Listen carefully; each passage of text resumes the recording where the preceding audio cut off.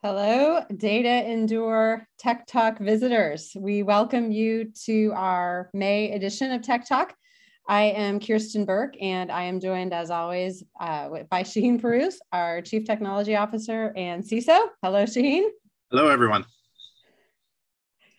Well, here we are at the eve of Memorial Day weekend. So we're delighted to have all of you guys joining us. Our theme for today is all about automation. And the title of today's Tech Talk was Good, Better, and Best. And really, where are you in terms of using automation to help harden or shore up your security posture? And as I was preparing for this, because Shaheen always throws these topics at me, or we talk about them, and then I have to go spend a bunch of time learning to catch up with him. All of the materials I was reading talked about automation as it relates to investigation and response, or investigation and containment, or alert enhancement or enrichment.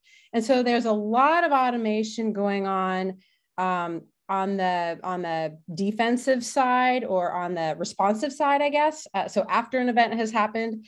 And we really wanted to talk to you about where the technology is today, where the tools are today, and really where we believe there's a missed opportunity happening. And so for those of you who might be using one of the 3,000 tools, or many of the 3,000 tools out there, who might even have deployed some automation, we really want to help you start thinking about where you are in terms of that good, better, and best, and give you some things to think about in terms of how automation might be helping you even more.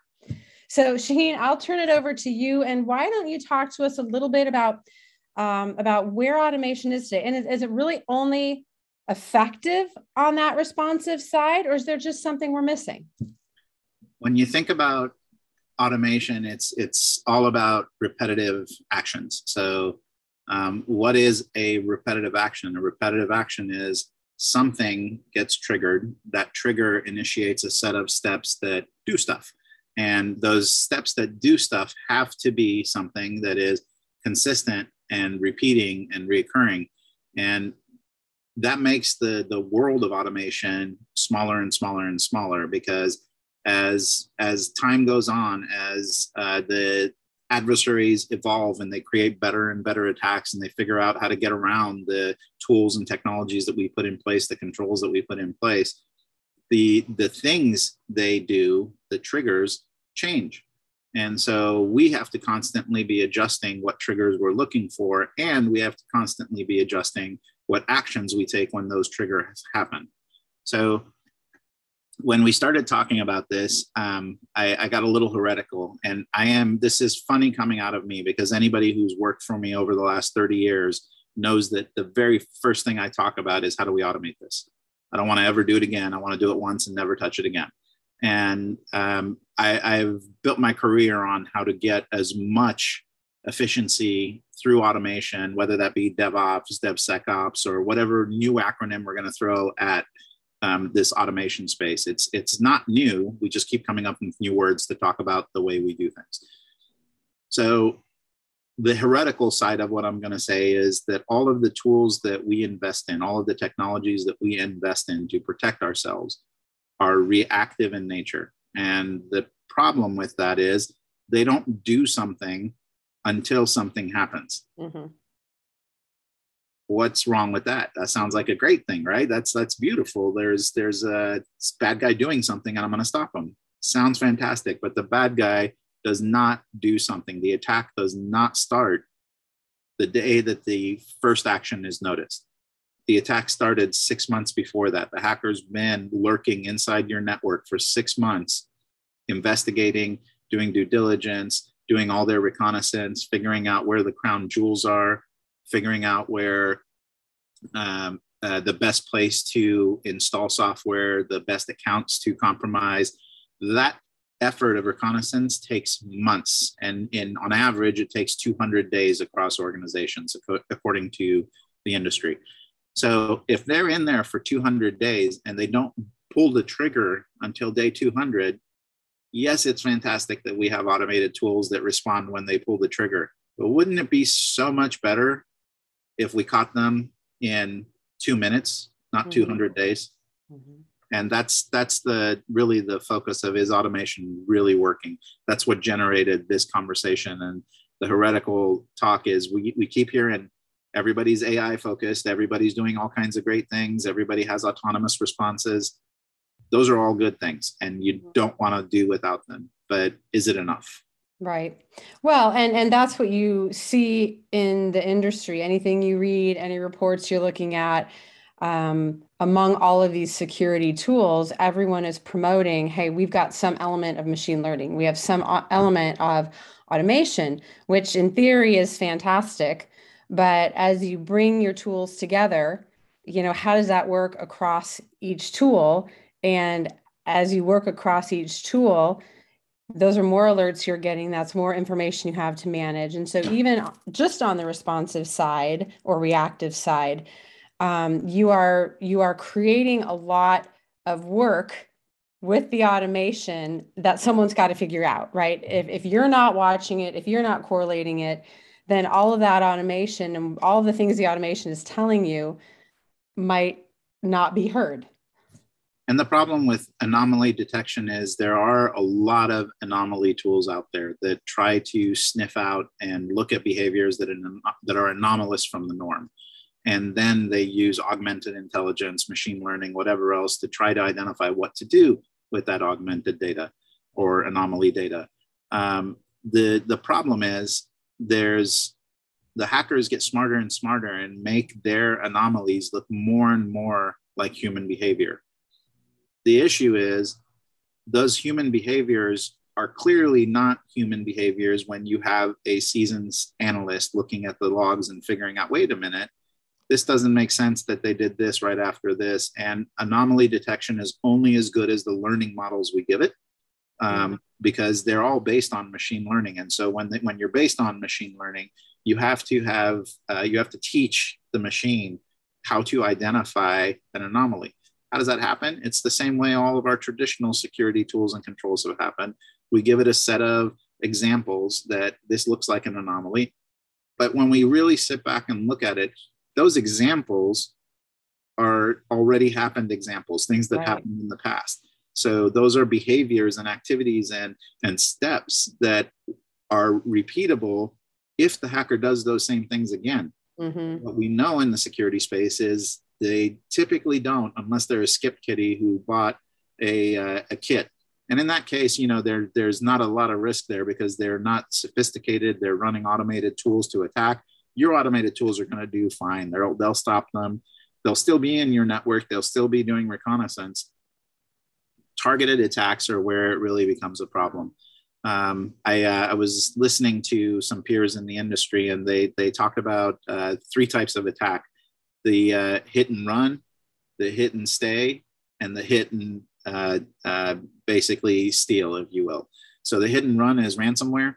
You're coming in, you're doing a hit, you encrypt everything, and you drop your ransom, and their attack is over. That attack, by the way, still took anywhere up to 200 days inside your network to figure out.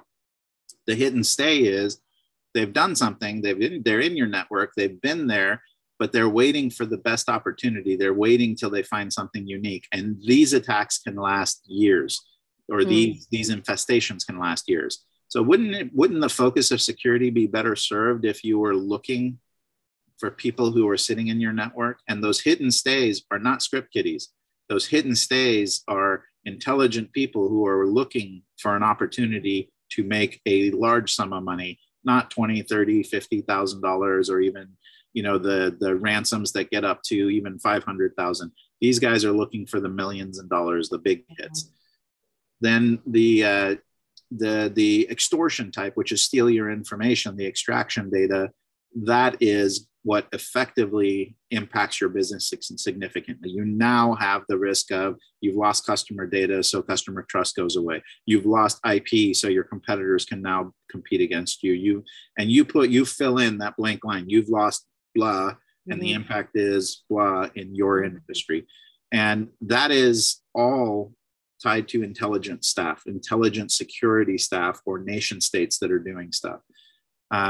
There's a lot of recent attacks that have been nation states doing things And their focus was, like, China's been involved in a few recent well-popularized attacks. And their focus was, we're going to come in through one of your supply chain, get into your network. And from there, we're going to sit and monitor and learn and then do something. And then they do. The Capital One breach was a perfect example of that. It came in through supply chain.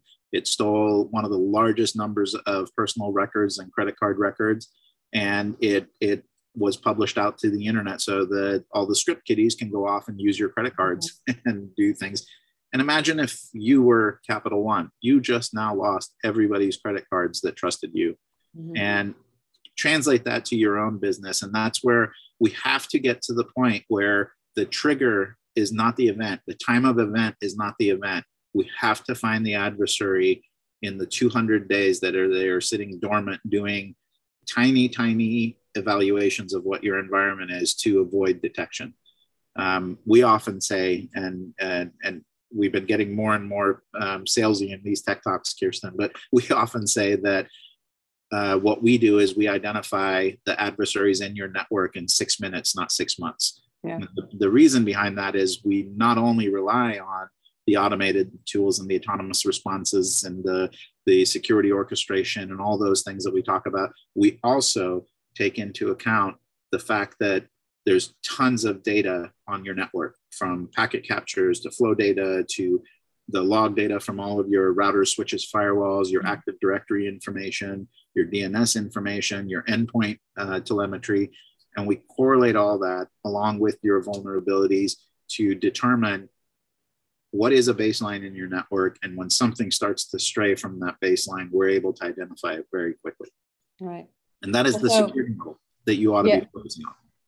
So I think in this last comment that you made, we were kind of getting to better or best, right? So as we talked earlier, and those of you who've implemented tools, security tools, and who who have some degree of automation to help with kind of the back end of an attacker getting in, right? Good. You want to have that. You need to have that. And you've done well to do that. So Shaheen, as we talk about better and best, when I hear you talk through kind of the orchestration and the intelligence and the people, if I'm an organization who is out there, I don't know, I'm a construction firm, I'm a law firm, whatever business I'm in, and I start hearing intelligence, security people, I start thinking about, wow, that's cutting into my revenue, that's cutting into my budget. And obviously, we're a managed security services organization. So we can talk about that, but let's keep it right now at, if you're an organization trying to do this yourself, in my mind, I say, is this even achievable? I know there are global organizations who have hundreds of security people who have over 140 tools. There was one we talked to this week, right? They are still uncertain about what they're doing. They still think that they're somewhere in the better, but they're not near best. So how is an organization to think about this?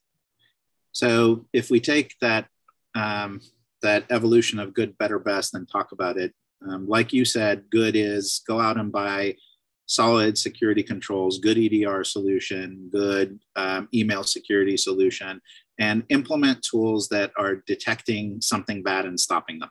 So number one, that's good. That's the minimum. That's the barrier to entry. Cross that barrier. Mm-hmm. So what is better? Better is you now need to also collect the telemetry from your firewalls, from your endpoint tools, from whatever, and start correlating them. So that translates to a SIEM. You've got to have a SIEM. And the reason that's better is because when the attack happens, you have to go back and do investigation to see where it started so that you can eradicate it and stop it.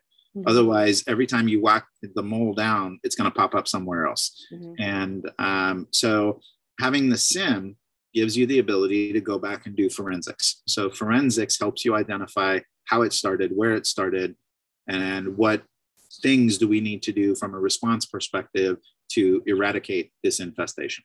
Mm-hmm.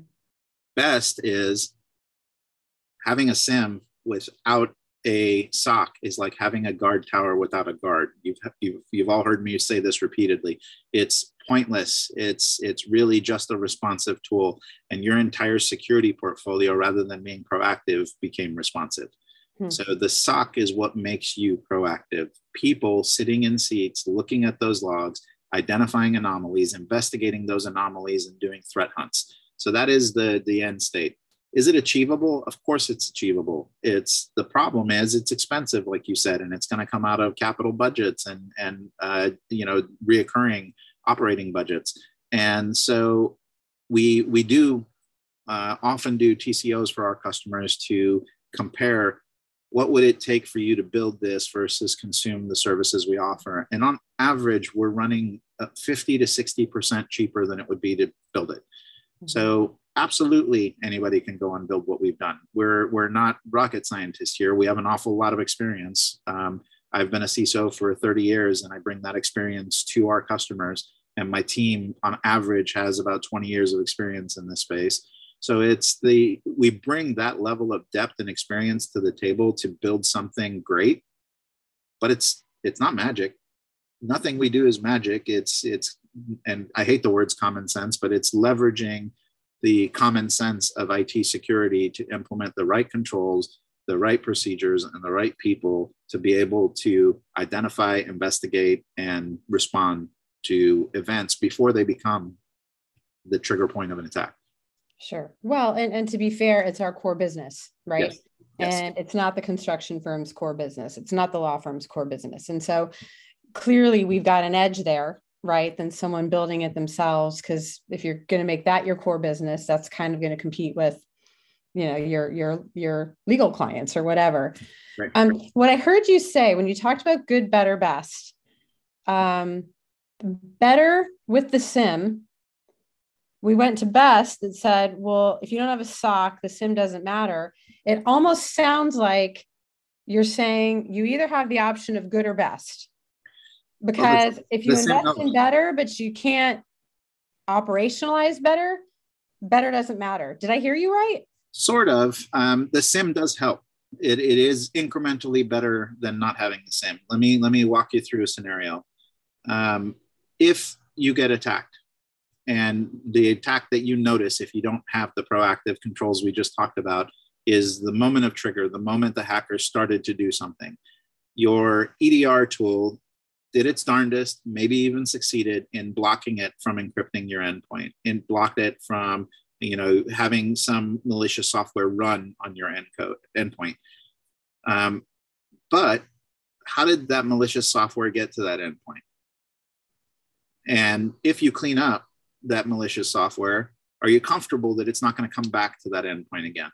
And I gave an example a few weeks ago on one of these tech talks about a incident response we did where the ransomware spread quickly to 700 machines. Our EDR solution stopped it, blocked it. We were able to recover and get them back up and functioning. And that happened at midnight, by the way. Who's watching the shop at midnight is the other thing to talk about. Within 5 minutes, 700 systems were infected. It laterally moved to 700 systems. Within about a half hour, we had everything stopped and begun the rollback process. And by noon the next day, everything was recovered. But that was on Saturday, it started. Saturday at midnight, Sunday at noon, it was recovered. Monday at 10 a.m., it started again. And it started spreading all over again. And at that point, we realized it's a system that isn't under protection. Otherwise, it would have been caught and captured and cleaned. Fortunately, the customer had a SIEM. They were not on our SOC service, but they had their own SIEM. So we were able to log on to the SIEM and identify where this was coming from. The hacker had been in their environment for 4 months, compromised an Active Directory credential, and used that credential to compromise a domain admin credential. They captured the hash from that domain admin, and they used that to move laterally. So even if they changed the domain admin's password after it was compromised, it wouldn't matter because they have the hash, and that Kerberos key will allow them to continue to use that domain admin account. So no matter how many times we whacked those moles, they would have kept going back and forth. So we were able to completely recover and help them recover and get up and functional and get everything going. But they didn't have to pay ransomware. They didn't have to build huge infrastructure in parallel to decrypt. Nothing got encrypted. They only had to restore one server. So all positive. It sounds good. We stopped it, but it would have been even better if we stopped it 4 months prior. Exactly. And that's the difference between best and better. Without the SIEM, we wouldn't have known the Linux box that was compromised and be able to clean up that Linux box. That would have been literally a finding the needle in the haystack. So with the SIEM, we were able to identify where it came from. So that is better than just the endpoint solution. And then the final layer is best is not just, and we have a 5-layer security model that we talk about. Email is your number one inbound place where inbound attacks come from. Sorry, I lost my train of thought there. So 93% of all attacks start with email. So email protection is critical. 80% of malware that gets on the endpoints needs to have DNS to function well. So you solve a DNS connection issue where malware can't connect to command and control, and now you've blocked 80% of malware. So now you're dealing with only 20% of the malware that gets to the endpoint. Then the EDR solution is where that comes in, right? That 20% is going to do something. So now you're reactive. But all those, the first 2 steps were proactive. Let's prevent it from happening to begin with. A couple of other factors are 50% of the companies out there have a ransomware attack. Out of those 50%, 3 out of 4 are successfully encrypted. Out of those 3 out of 4, out of the 50%, really, 80% of those companies are attacked again. It's not like they hit you once and move on. They realize, hey, this is an easy target. We're going to do this again. So it's important not to just fall back on automation. And that's really the topic of this. You can't get comfortable that my EDR tool is one of the best in the market and it will stop the attack. It doesn't always, because the hackers keep getting smarter and smarter, and they change the way they do things. A lot of these tools leverage the MITRE attack matrix as the foundation for what an attack looks like. When we started our security business, there was only 100 controls in the MITRE attack matrix. I think it's up to about 160 controls now, or tactics and techniques. So they keep finding new tactics and techniques and procedures that hackers are using, and they add them. So that database keeps growing. And real question is, great that you use MITRE, but how often are you updating the TTPs for MITRE? And are you looking at vulnerabilities with the CVEs that also come from MITRE? They curate the CVEs, which are the common vulnerabilities in the environment. So good is be able to block and tackle. Better is be able to identify and do some investigation about what happened, where it started, and all that, so that you can clean up. Best is catch them before they do anything. And really the only way that happens is a tremendous amount of telemetry and people looking at that, at the alerts and events and anomalies that are happening. Yeah. Do you see, as we are out there talking to customers and just watching the market, and we've talked about this before, right? That is there a level where a customer or organization needs to start investing in this, right? If you are smaller, or if you're in a certain industry and you say, well, you know what, I'm good with good, right? That's all I need. Or really, is this something that everyone needs to be thinking about? Everyone needs to be thinking about this. We have, before we started our security services, this is 5.5 years ago now, we had 6 customers in 6 months get compromised with ransomware. And those 6 customers ranged in size from about 50 employees to about 3,000 employees. So people think I'm not in an industry that's targeted. They don't care about us. It's not true. There's 3 approaches. The hit and run players are doing shotgun blast across everybody. There's databases on the dark web with millions. So all the issue that we have with compromised accounts from Capital One, from Target, from whatever, all of those databases are on the dark web. these hackers go and grab them, and those databases include the passwords that associated with an email address. So they go and they pick abc.com and all the passwords, and they attempt to log into your websites with that username and that password. And guess what? Your users probably use the same password they did at Target that they do for logging into your systems, because you don't have a password management system in place. And so they get in, that's how they start. And from there, they start infiltrating your environment. The other option is inbound through email, which is, again, 93% of the attacks start with email, because as much as we love to rely on our employees for that first level of defense, everybody makes a mistake and clicks on a link. I just got a really good phishing attempt from PayPal. They said, I was looking, I can't even remember what the service is now, but I was looking at this service and it said, it was a Bitcoin thing. I was looking at Coinbase and I was evaluating something in Coinbase, and it said, we just transferred $275 to your Coinbase account from PayPal. And I was like, whoa, did I click something wrong? And here I am supposed to be an expert in this. And then I slowed myself down and I said, I wouldn't click something wrong. And I started looking, and the email address was a Gmail account. The link did not go to PayPal. It was one thing. Right. And of course, me being me, I clicked through a couple of things, and sure enough, the landing page looked just like the PayPal login page. And it was a very well done attack. And they didn't say $100,000. They said 275, which was reasonable.